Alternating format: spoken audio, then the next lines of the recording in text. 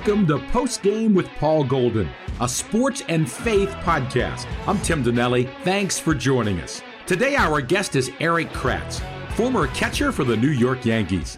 In this episode, Erik will share experiences from his 19 seasons with a variety of Major League Baseball teams as the backup catcher and sometimes as a knuckleball pitcher. He would also discuss the sacrifices made by his family, which allowed him to have such a lengthy baseball career. You won't want to miss Erik Kratz explaining the absolutely craziest game he has ever been a part of. A faithful follower of Christ, Erik details how his faith journey began. Now here's your host of the Post Game podcast, Paul Golden. Today we are joined by the man, the myth, the legend, Erik Kratz, former professional baseball player with multiple teams. Erik, welcome to Post Game. Oh, thanks for having me on. Just a quick rundown for those that may not know you. You played 19 seasons. You are well-traveled. I think if you looked up what the definition of a journeyman would be, your picture is in that right next to it. You played over 300 major league games, over 1,000 minor league games. If I recall, you were a AAA All-Star. You also won a World Series ring with the Kansas City Royals. You are a 29th round draft pick of the Toronto Blue Jays out of Division III, right? Eastern Mennonite. Yep. And next week, you're going to turn 41. You are a husband, father, former ball player, most importantly, a follower of Christ. So welcome to the Post Game podcast. Thank you, Paul. Thanks for having me on. All that, we don't even really need to go through anything. You know everything about me now. So let's just wrap up the podcast. Thanks for wrap it up. Thanks for joining. So you've basically done it all, man. You've been traded, released, DFA'd, sent down, called up, phantom DL. Tell us about your baseball career. When people ask me about my baseball career and like, how did you do it? Or like, how were you able to get, I say performance enhancing. And people are like, what? Like, is he about to say that he used steroids? Like, this is the breaking news? I said, no. If it wasn't for Jesus in my life, I would not have been able to do it. So he was my performance enhancer. It was something that, like, all the things that you said, we could do a whole podcast, just 30 minutes on one different transaction at separate times. Getting released in 2015 before we ended up winning the World Series. So yes, I got a World Series ring, but I wasn't able to be there when we won the World Series. I was on my couch at home. Different things that went into that, like I was put on the phantom DL in the big leagues and they picked somebody else up that they'd rather have. And so they took him. My son, my oldest son, Braden, was on a little league team that I think they played like 7 or 10 games. And like, these were his guys. Like this was his World Series, like the apex of his little league career at 9 years old. You know, so there's so many things that go into all those transactions. And in the moment, I would have changed it. In the moment, I would have, you know, the one thing in baseball that I never experienced was a multi-year contract. And so I guess in the moment, that's the one thing I would have changed. But now looking back on all of them, because I did survive, I might have some scars from those moments, but they have made me who I am, and it's given me the experiences that I can lean on, hopefully in my next career, whatever that's going to be. And you played all over. You played with Team USA. You played in Japan. You played in Mexico. You played in the Dominican League. I mean, you've done it all as a catcher. By the way, you're 6'4", 250 pounds. Now that you're in the off season, retirement, maybe you're a little heavier, but we won't go there. This is audio, not video. Okay. That's right. You're exactly whatever weight you want to be when it's on audio. That's right. How many different teams? I don't know if I should name the teams that you did not play for, or if I should name the teams that you did play for. Give us just a quick rundown. Because there's 16 that I didn't. But the quick rundown, let me see if I should be able to get this really quick. It would be a lot cooler if I did it like an auctioneer, like, hey, can I get a Blue Jay to the Phillies? Can I get a Phillies to the Pirates to the, you know. So it's the Blue Jays, and I won't tell you which ones I repeated because I repeated several times. But it was Blue Jays to the Pirates to the Phillies to the Royals to the Red Sox for 2 days, glorious 2 days. I guess they just didn't like what they saw. To the Mariners. I didn't go to the big leagues with the Mariners. That was only 10 days in AAA. And then the Padres, Astros, Angels, Indians, Yankees, Brewers, Giants, Rays, and then back to the Yankees. And then my wife wouldn't let me leave the Yankees because they were close to home. So Smart man, you listen. I remember a game, I think it was 2018. You had left the team. Last I knew, you were in like Tampa or San Francisco. And I'm at a game in June. In between innings, I think Kyle Higashioka just was on base. So a guy comes out to warm up the pitcher. Bottom of the inning, guy stands up, takes his mask off to go back to the dugout. I'm like, honey, that's Erik Kratz. He's back. So I remember you telling me that. I remember you telling me like you just came to it was like a random like Saturday afternoon game. Yeah, I think it was a day. I knew it was a day game, so I was going to say Saturday, and you were like, I couldn't believe I saw you yesterday. I didn't even know you were back. I was like, well, 2 days ago, I didn't know I was coming back. So the life of a major league player. Tell us about your planned book called Shower Shoes. Maybe that sums up your career. That really does sum up my career. The reason it's called Shower Shoes is because I have a pair of shower shoes that I actually bought right before I went to college. I didn't buy them in the hopes of them being shower shoes. I bought them in the hopes of them being slides for college. And I went to college in 1998, if people are trying to figure out the math of being 41. I kept them. I probably wore them to class every day in college. But I kept those slides all throughout college. And then I went to pro ball. And I'm like, well, yeah, I need sandals. So I put them in my bag. And they told me that I need shower shoes. And I'm like, what are are they Crick sneakers? Like we have Crick sneakers at home where like you have an old pair of shoes and you wear them down to the creek. We call it a crick, and then you just like get them wet and then they always sit outside because they smell like half a dead fish, 1 egg, and 3-year-old cheese, so they just sit outside and like dogs don't even come near them. You put them by your garden. But anyway, so that's what I thought shower shoes were. And they're like, no, just like some sandals. I'm like, sandals? I got sandals. And so I started using them, and probably about, I didn't think anything of it, probably about 9 years in, maybe. I remember thinking, wow, I've had these shower shoes every single year because I never wore them anywhere else but the shower. They got washed after every game. I mean, that's better than some of my teammates can say.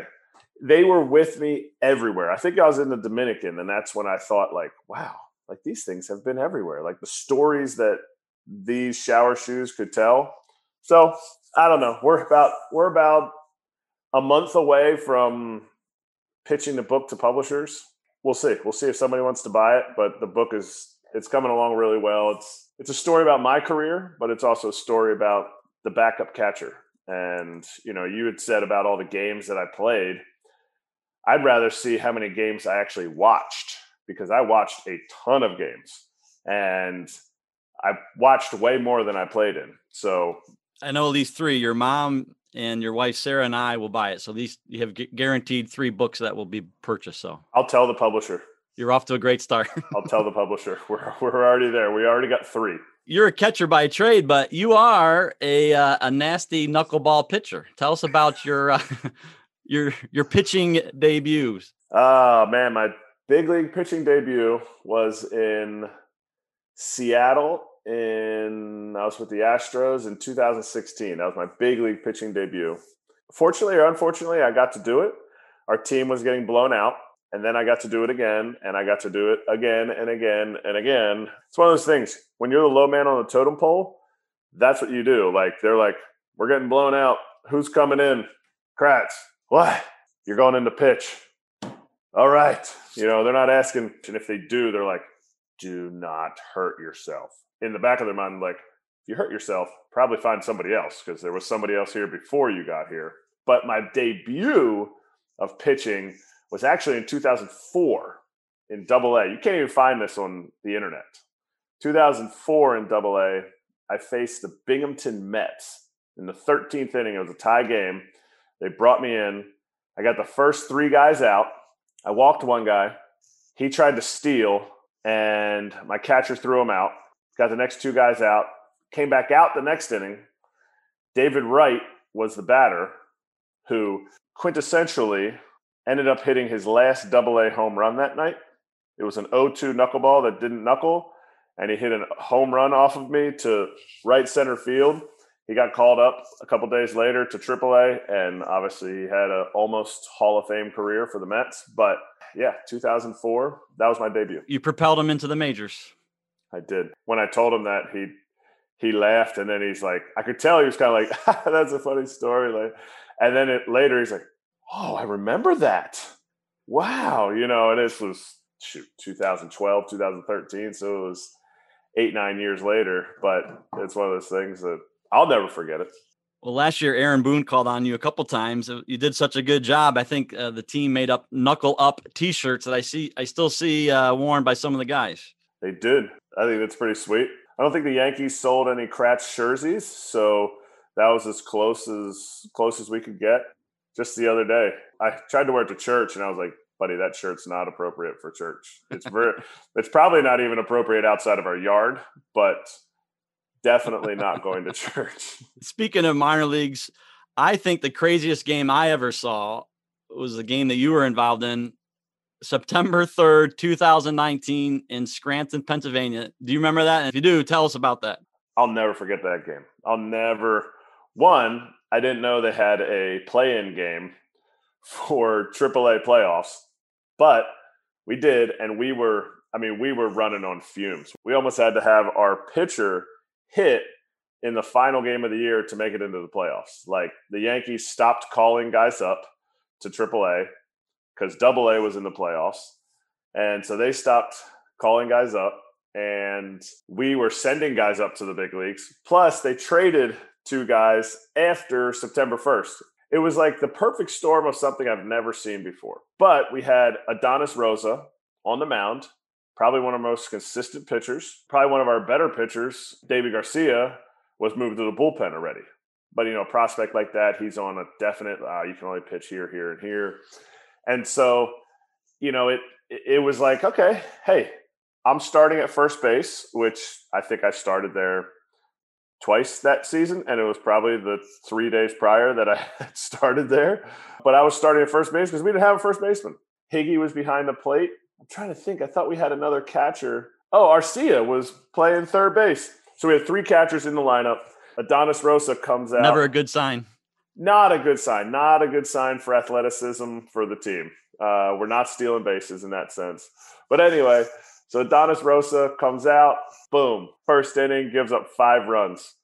I think we dropped a pop-up. I think we threw a ball away.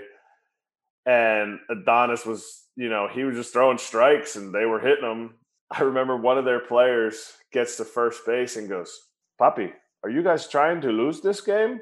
I'm like, I don't know. Like, I'm thinking about, like, all right, I guess, my car's packed. Like, I didn't have an apartment that year. I did have an apartment, and I had moved out. But I'm like, I'm an hour and a half from home. Like, I'm thinking about what I'm, taking the kids to school on the next Thursday. Like, I knew Thursday was going to be a busy day for Sarah. And that was always kind of stressful for me, like thinking, I'm not there to help her. I can't, and I was thinking we were going to go to the playoffs. And we go down 5-0 in the first. And it's like we can't take them out. It's not like a playoff game where it's like, okay, now, next guy, we're depleted.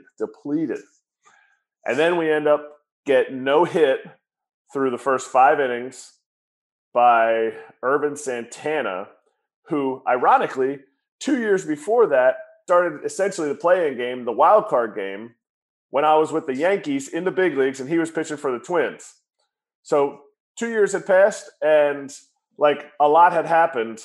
And here we are in Scranton, Pennsylvania, playing in front of a COVID distanced amount of people without COVID. There's probably like 600 people at the game. But anyway, so he no-hits us. Then we come out. Higgy hits a home run. I get a single. We get like 4 or 5 runners in a row. And Santana probably would have gotten out of it. But their manager continued to just panic the whole game. He brings in the next guy. They cash into runs. It's a 1-run game. We're like, oh, we're going to do this. Yeah, 6 fans are all cheering. We're like, yeah. Some fan, like Higgy's like, I'm going to get it called up. Are we going to win this game? Like, I want to win this game. They come out and hit, and they score 6 to put us down 7 the next inning. And was like, what? How did that just happen? And then Higgy comes out and hits another home run his next at bat. And we mount another comeback all the way to the point where Higgy is batting with a runner on third base and 2 outs. And he's already got 2 home runs. He's definitely our best hitter in the lineup. And the guy walks him, and this guy that we're facing was throwing like 97 to 100. He had given up 0 runs the whole season. 0. He had like 20-some innings, a 0 ERA. And so he's the guy they want out there. And I end up hitting, I call it a kind of double because I feel like Gregor Blanco was playing in left. I feel like he could have caught it, didn't catch it, and we end up going up by 1 run, and we won the game. I don't even remember the score of the game, but didn't Ben Heller came in for the save. Ben Heller came in for the save, and he was on big league rehab, and he was not scheduled to pitch that day. So that's like super no-no. Like Jay Bell just put him in the game, and Ben Heller was like, sure, I'll do it. And came in 1, 2, 3 inning. I'm sure if you ask Jay Bell, he's like, I'm pretty sure that's why I got fired or not rehired. He didn't get fired. Just not rehired. Crazy game. Absolutely craziest game that I can remember being a part of in the minor leagues. Right. Maybe even the big leagues. That's awesome. You mentioned your family. Sarah's a saint, like for 19 seasons. How does the baseball wife like Sarah, how do you juggle that, the impact of your career on family? It's a part of the game that fans don't understand.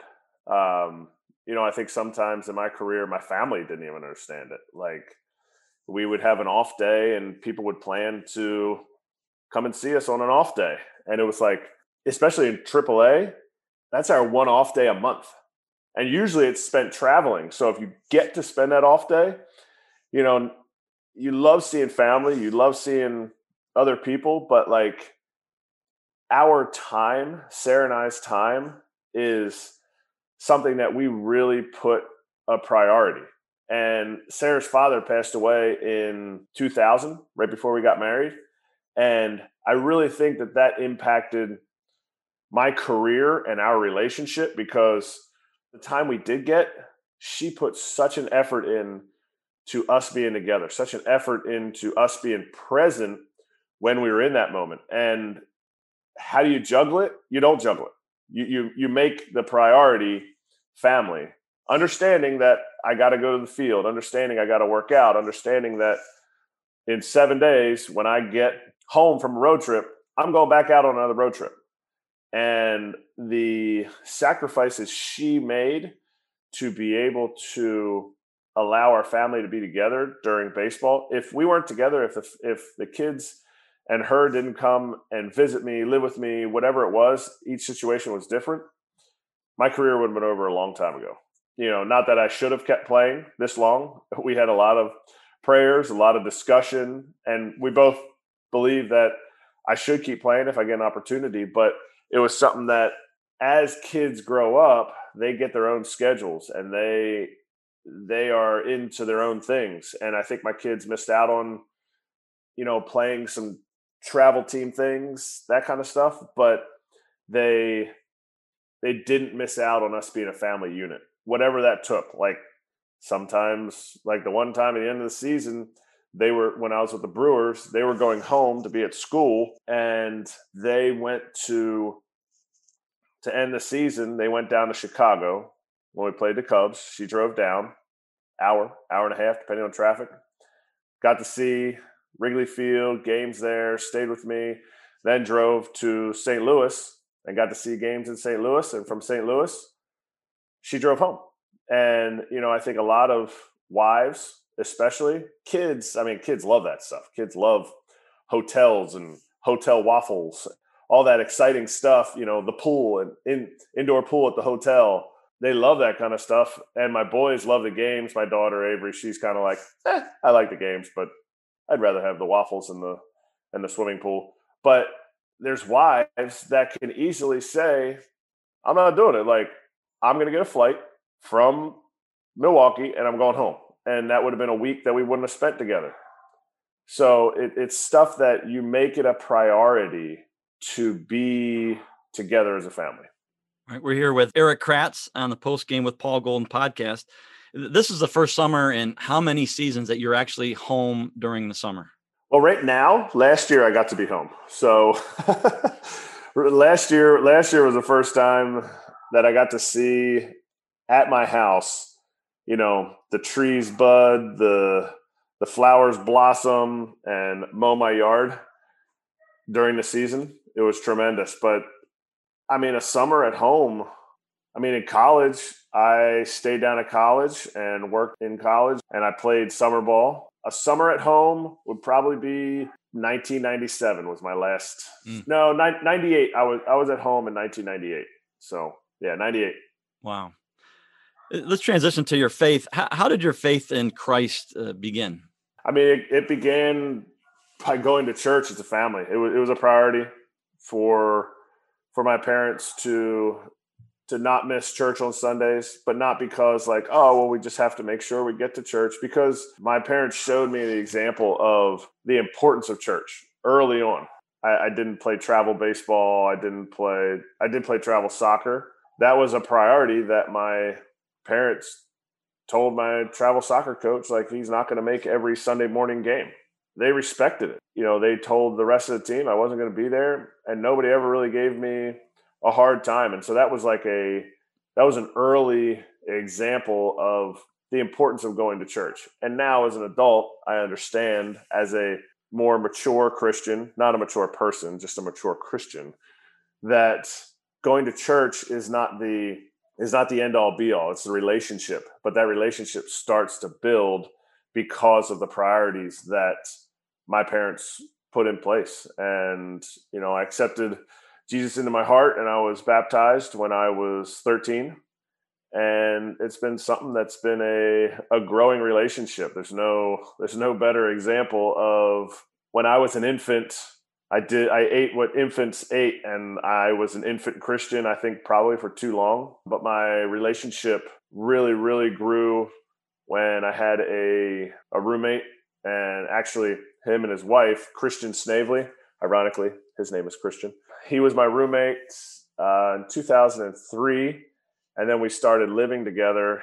Him and his wife and me and Sarah started living together in 2004 at spring training, and then again in 2005, and then again in 2006. So we lived together in spring training for those seasons, and just seeing their example of their walk with the Lord and how it was an unashamed walk.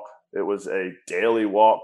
They would wake up before I'd go to the field in spring training at 6 a.m. and they'd already be, into the Word, reading. And they really gave me a great example of how I was supposed to live for the Lord, how I was supposed to be a Christian baseball player. And that was something that has propelled my relationship to this day.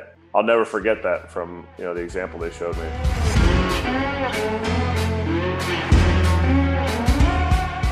We trust you were encouraged by this interview with baseball journeyman Erik Kratz. Be sure to join us for the second half of this conversation in our very next episode, where Erik will talk more about his faith, tell more fun stories, and offer insight into what's next for his future. Erik also gives his take on current Yankee players, including Gerrit Cole and Aaron Judge. To make sure you don't miss out, subscribe now to the Post Game with Paul Golden podcast. Join us next time for part 2 of Paul's conversation with Erik Kratz. I'm Tim Donnelly. Thank you so much for joining us for Post Game with Paul Golden.